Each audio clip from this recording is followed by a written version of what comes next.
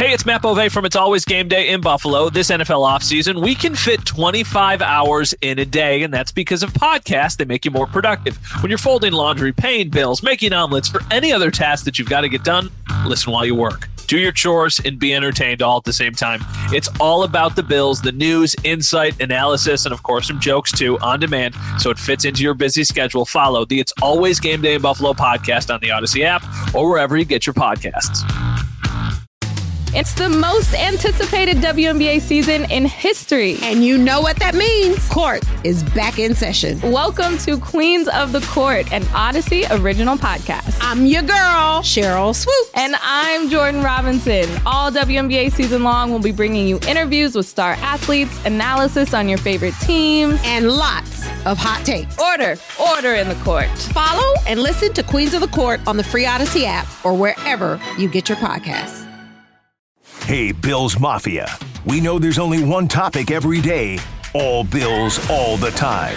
And now Matt Bove and Sal Capaccio are going really deep, talking Bills all year long, because it's always game day in Buffalo. All right, let's welcome into It's Always Game Day in Buffalo from our Odyssey sister station, 93.7, The Fan in Pittsburgh, and, of course, the First and Pod podcast with Danny Parkins, where they talk all about gambling and gives you a lot of picks every week. Andrew Fillipponi, how you doing on those picks this year, Andrew? I know you talk a lot every week about, where people should place their money. How did it turn out for you this year? Well, I had the Steelers to make the playoffs, and that bet looked terrible around Christmas time. And then thanks to Mason Rudolph and him flying in to rescue the Steelers season, that saved my ass. That was my biggest bet before the season started, was them to get in. I had multiple options on FanDuel to cash the bet out for little to no money, and I didn't cut my losses, thankfully.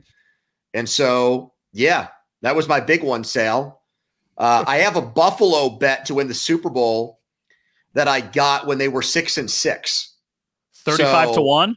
35 to 1, is that when you got it? Yep. I have 35 to 1.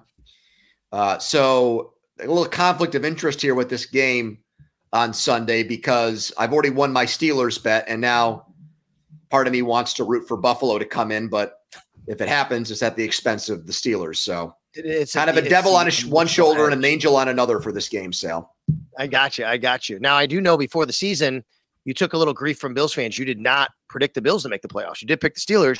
You predicted the Bills to miss the playoffs. Yes. A lot of people thought they would take a step back. Here they are, maybe playing their best football of the year, or at least, winning at least the last 5 weeks or so. What do you make of the Bills from the outside, from watching this team from afar? Well, I got tricked by the preseason, and I fully admit that. The preseason screwed me, and I watched the Steelers dominate that game against the Bills. I ended up basing a lot of my Steelers predictions on silly stuff that happened in August, and I'll never make that mistake again. I don't give a damn anymore about what happens in preseason or training camp. I'm not going to get hoodwinked or bamboozled by any of that garbage anymore. I probably won't watch the games anymore. So that was a big mistake by me, a blunder that made me downgrade Buffalo before the season started and upgrade the Steelers to the point where I thought they could actually compete for a Super Bowl and be one of the best teams in the NFL. So that's on me. I don't think I was totally wrong about Buffalo. I mean, they needed to fire Ken Dorsey, and I was never a Dorsey guy. I said it before the season. I was very cynical of that, of his. I thought with Dable gone last year, I thought their offensive play calling in certain moments and situations left a lot to be desired, and I think it's been considerably better with Brady. So, yeah, I give the Bills, just like the Steelers did, both teams had the courage to fire their offensive play callers in the middle of the season, and I think both teams benefited from that decision. You just said you got bamboozled into thinking the Steelers could be a Super Bowl team, and here we are, and they're in the playoffs. Is there no expectation whatsoever that they could go on any sort of run? Not at all. No, there's not. I mean, there's a little bit of, well, you got to realize, first of all, Matt, let me just say this. The Steelers, anytime they make the playoffs and they get in as one of the last seeds and they have a winning streak to close the season, inevitably we get a deluge of Steelers fans who start to bring up 2005 when they won 4 regular season games at the end of the year and then went on to win the Super Bowl. So that always happens. We get hit over the head with that whenever there's some kind of magical run to the playoffs for the Steelers. Fans like to hearken back because they have fond memories of when they won that Super Bowl with Cowher and Jerome Bettis and everybody else in Ben's second year. So not a ton of that has happened this year, but what has stunned me and shocked me is that from where fans were a month ago, hating this team, wanting the coach fired, thinking that Kenny Pickett was a horrible draft pick, wanting to blow the whole thing up, many of them have now convinced themselves, and I have data to back this up, a Twitter poll of our listeners, more than 50% have predicted the Steelers to beat the Bills. They've now convinced themselves that this massive upset is going to happen on Sunday, and that the biggest reason why it's going to happen is because Josh Allen is going to shoot himself in the foot so many times that the Steelers are going to capitalize on that. It is shocking to me. This is a guy that many Steelers fans, including myself, have seen a lot of Big Ben in, a lot of early years, prime Big Ben. And now fans are like, he's going to turn the ball over so many times, and that's how the Steelers are going to win. It's wild. I don't agree with it. It's been fun to watch the interaction and see people talk themselves into it after where they were a month ago. But yeah, I give them zero chance. I give them next to no chance to win the game on Sunday.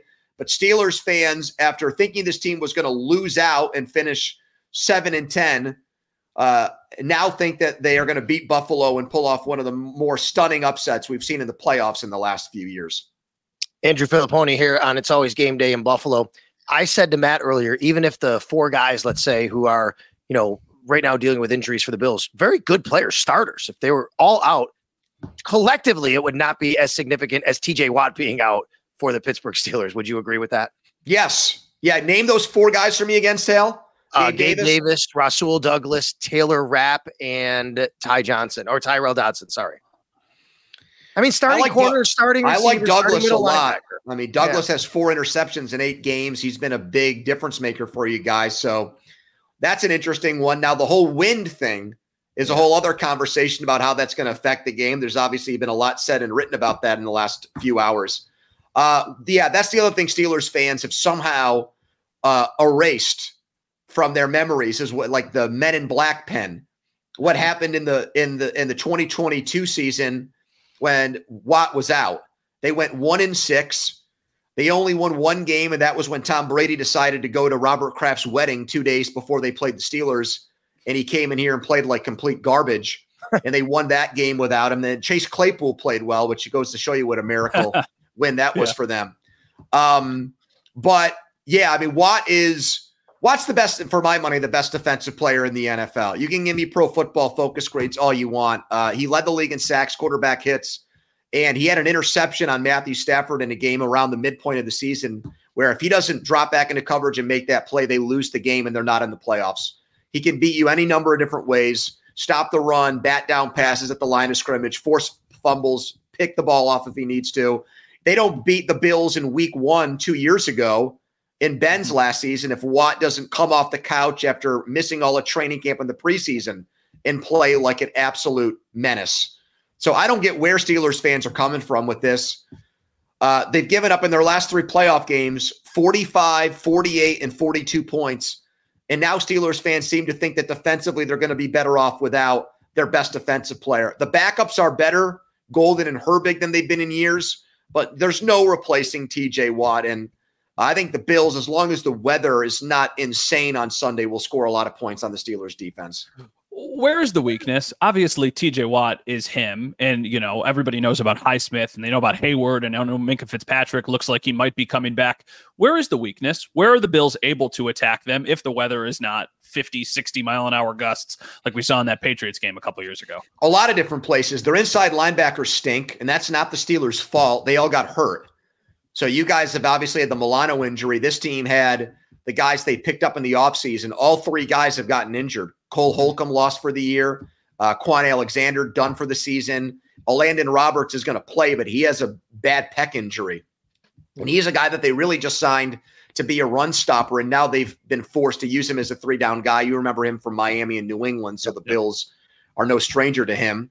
And now they're playing guys like Miles Jack, who had purchased a minor league hockey team and started the transition to become a plumber in life. He actually applied. Yes. I give him credit in a way that he makes millions of dollars and wants to like ply his trade doing that kind of blue collar work. But that is true. He wears number 16 and he played off the practice squad something like 70% of the snaps in the game against Baltimore. Your tight end should kill them. Kincaid and Knox should have field days against the Steelers. Their second corner and third corner are major weaknesses. Guys, Levi Wallace has been terrible this year.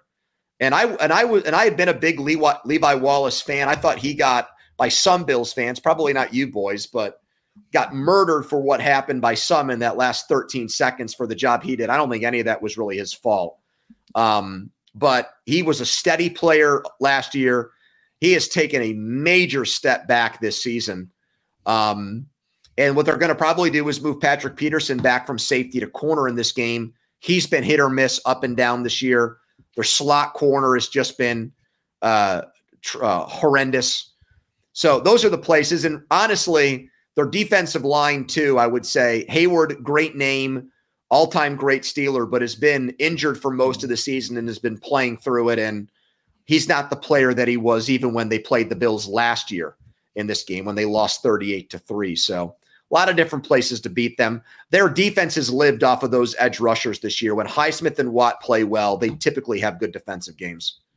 That Miles Jack story reminds me of, the group Boys to Men, the tall guy with the deep voice, Michael McCary is his name.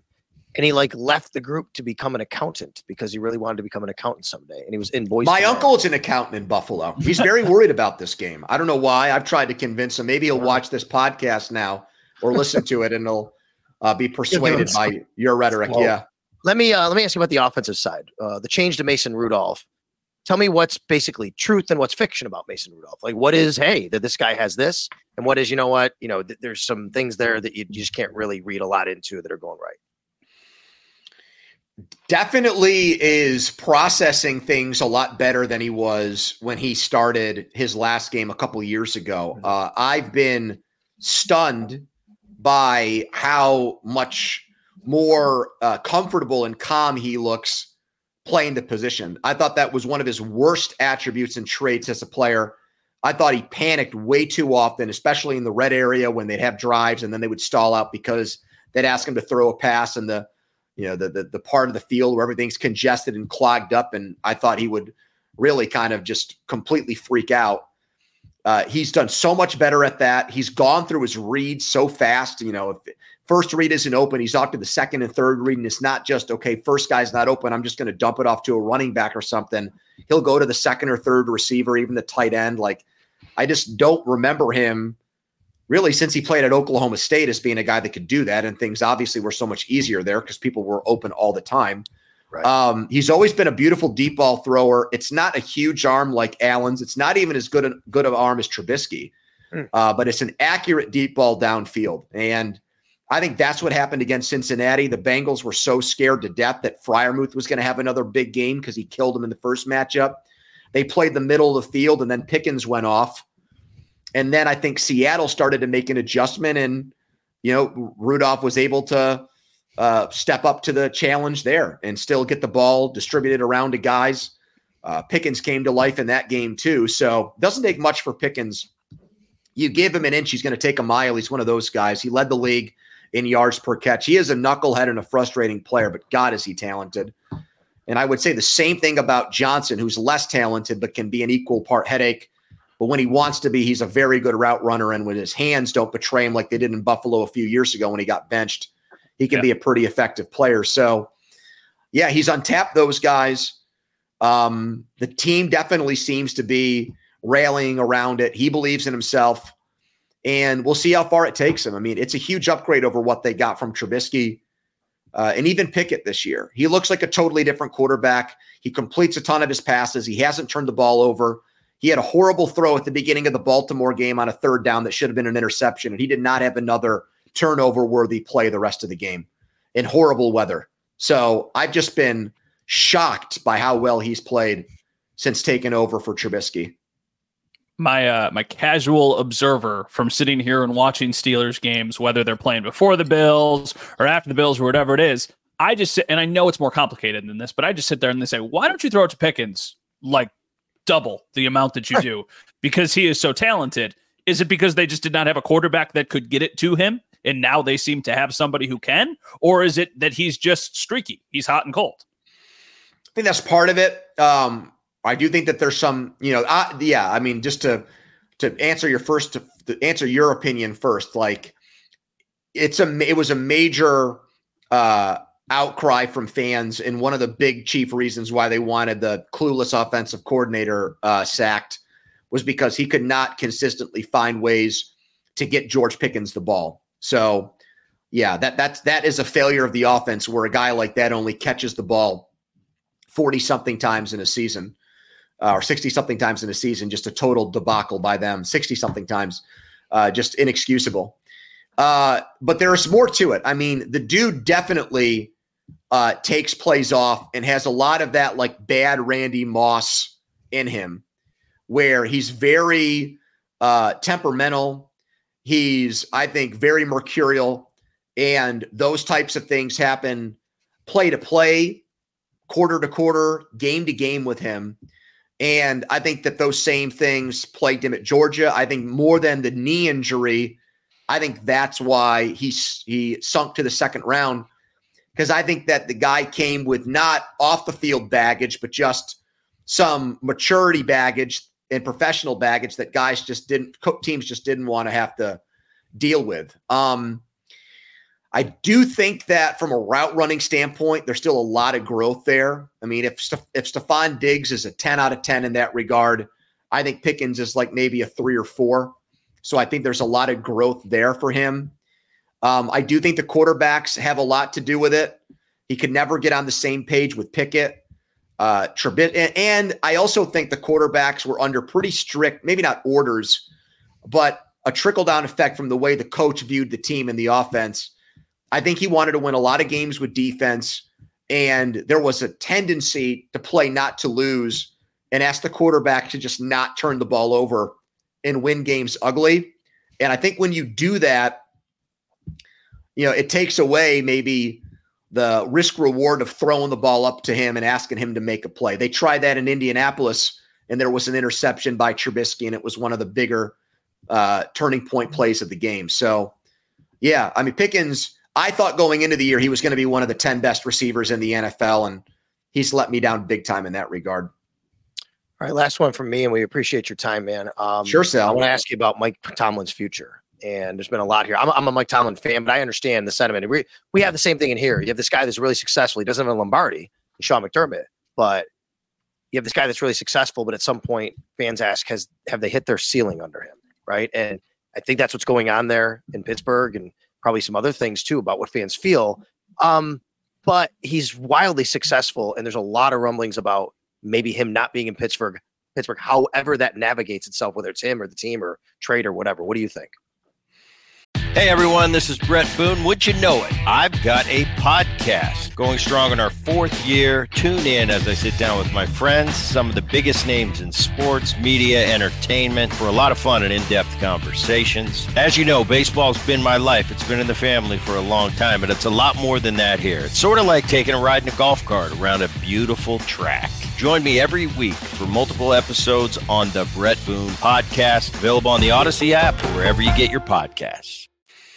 Think a lot about it, Sal. It's probably something that if I added up the sheer number of hours I've talked about this topic in my life, it has to accrue to like more than 2 or 3 years now, if you add up the time we've spent doing this, because it really is, for me, a lightning rod topic. And I think my opinion of Tomlin has more and more become has become a majority opinion. I think, for a while, Tomlin nationally has gotten credit for, wow, well, look at the team on paper, and to just get this team to 10-7 like this year, or last year, man, to get them to 9 wins, or the year that Hodges and Rudolph were in at quarterback, to get them to 8-8. Like, he gets credit for getting them to be an average or slightly above average team, because I think nationally people look at the team on paper and think, well, there's deficiencies, there's weaknesses, there's holes. That ignores the fact that the guy has a gigantic say in their roster construction and their overall team philosophy and everything else. So this is not a situation where Kevin Colbert would draft the players and Mike Tomlin would have to make chicken salad out of chicken bleep. It was not that. He goes, you see him on the Senior Bowl thing. You see him going to pro days. You see him personally interviewing players. He doesn't have the Bill Belichick Zara football title, but he is as involved in their roster building, drafting, and signing and trading of players of any coach in the NFL. So if they have a bad team or a mediocre team, that is on him. And in a lot of ways, like the way Belichick, the GM, has betrayed Belichick, the coach, I think some of that has gone on with Mike. Now, the other problem Mike has, Sale, is that he has surrounded himself with really obscure, anonymous assistant coaches. His last two offensive coordinators are Matt Canada, who wouldn't get a college job at the top 25 college teams in America looked at him. He was just a free agent in the college coaching carousel, and no one hired him after he was fired by the Steelers. And that's where he cut his teeth. He's a college coordinator who was given an opportunity in the pros and swung and missed badly and struck out. The guy before that, Randy Fichtner, who Tomlin had worked for in college and Roethlisberger had forged a friendship with, that dude is in his 50s and he's been out of football for 3 years and no one's hired him. Not even as like a quarterback's coach. So he's in control of his own staff. That doesn't come from the general manager or the owner. And I think that's let him down a lot too. So these are the types of things I think where if you're not in the bubble, if you're not around the Steelers every day and you're just talking from ESPN or Fox in LA or something, or even like you guys looking in when the Steelers play the Bills, might not know that. And I think that that's partial. That's a big reason why I've got questions about Mike Tomlin. It's going to be 7 years without a playoff win if they lose on Sunday. That's the second longest drought in franchise history. We have no idea if Kenny Pickett's a good quarterback. That's a guy that he wanted in the draft. He wanted them to bring in Mitch Trubisky as a potential starting quarterback. He was okay with Roethlisberger playing an extra year. There's a lot of things, Sal. He coached his butt off the last 3 games, but you could also argue he went to Rudolph too late. And after the Arizona game, he started Trubisky against New England, and when that didn't work, he started him again against Indianapolis. So it's kind of like Josh Allen or the Bills in one sense. You give them credit for digging themselves out of a 6-6 hole, but you also have to acknowledge the fact that they started 6-6, and why did that happen? So I think it gets complicated here. It's more black and white with me. I think if he were to leave after this season, there'd be a good time for the Steelers to go out and get one of these great offensive minds, Sal, and see if they can tap that deep reservoir of offensive coaches right now who can find a quarterback to get this franchise back. And where you guys are, where you feel like with Josh Allen, you're going to have a chance to compete for championships for the next 10 years. Well, that's certainly foreign to us, at least for the last 5 years. Things have been different. You've already said you don't think there's a chance that you said it's close to zero that the Steelers can come to Buffalo and win the game. So I won't ask you, can they win? I'll ask you, can they cover? Do you think it'll be close, or do you think it's going to be a blowout? I don't. I think it's going to be a bloodbath. I really do. I don't even buy, and people were trying to talk me into it today, including my co-host a little. Actually, he didn't. He talked me out of it, as a matter of fact. I'm not even sure the win thing is going to be a big help for them. If anything, it's just going to turn the Bills more into a running offense, and with Cook and with the way Allen runs the ball, I'm not particularly interested or excited about that prospect. As much as I'm pleasantly surprised and happy for Rudolph, I do think the bubble can burst. I mean, if you look at the quarterbacks that have gone into Buffalo this year, Russell Wilson played the best game, and you needed a 12-man on the field penalty at the end for Denver to even win that game. So it's going to take a special teams play. It's going to take multiple turnovers. It's going to take them hitting a long play or something with Pickens. I mean, 5 or 6 or 7 or 8 things would have to break right for them to win the game. Maybe half of that would have to break right for them to cover. But look at the Bills' average margin of victory at home this year. It's up in the double digits. They're a 10-point favorite for a reason. I'm happy for you guys. When the Steelers get knocked out, I'll be rooting for Buffalo. I want them to finally get us to get a Super Bowl. I think it would be great for the city, their fans, my uncle, all my friends that I have back there in Buffalo and Western New York. Yeah, I mean, I would be living vicariously through you, will be, and rooting for you hard once the Steelers get knocked out, and that'll happen. It won't even be 4 o'clock on Sunday. We'll know by about 2:30 on Sunday that the Bills are moving on to the next round. Andrew actually did get a chance to live in Buffalo. He was on WGR for a little while. He was, you were here, what, 09, 10, around that area, right? I was there for the Dick Duran era. Dick did not like me at all. He hated my guts, as a matter of fact. Wow.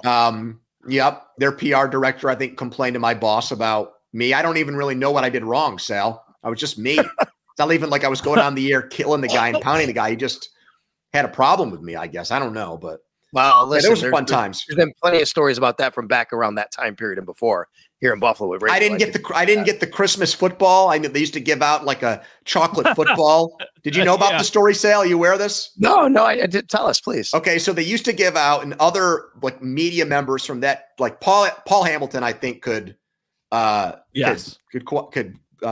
Mike Shope or Chris Parker, any of those guys would back me up on this. They would give out like a Happy Holidays big chocolate football to the media members that they liked. And then if you didn't get one, you would know that you were in their crosshairs or on their naughty list. And I'm serious, man. I'm dead serious about that. He's 100% right. Even I know about this. I've definitely heard the story about the chocolate footballs before. Yes. Now, I was in my early 20s at the time, and there was a lot going on. Bars were open until 4 a.m. So, maybe I'm a little bit hazy on the exact facts of this. But, yeah, I remember it being a big deal that I didn't get a chocolate football in December of 2008. Apparently, the Bills starting 4-0 that year and finishing 7-9, and the critical coverage they received, they thought was out of bounds. But whatever.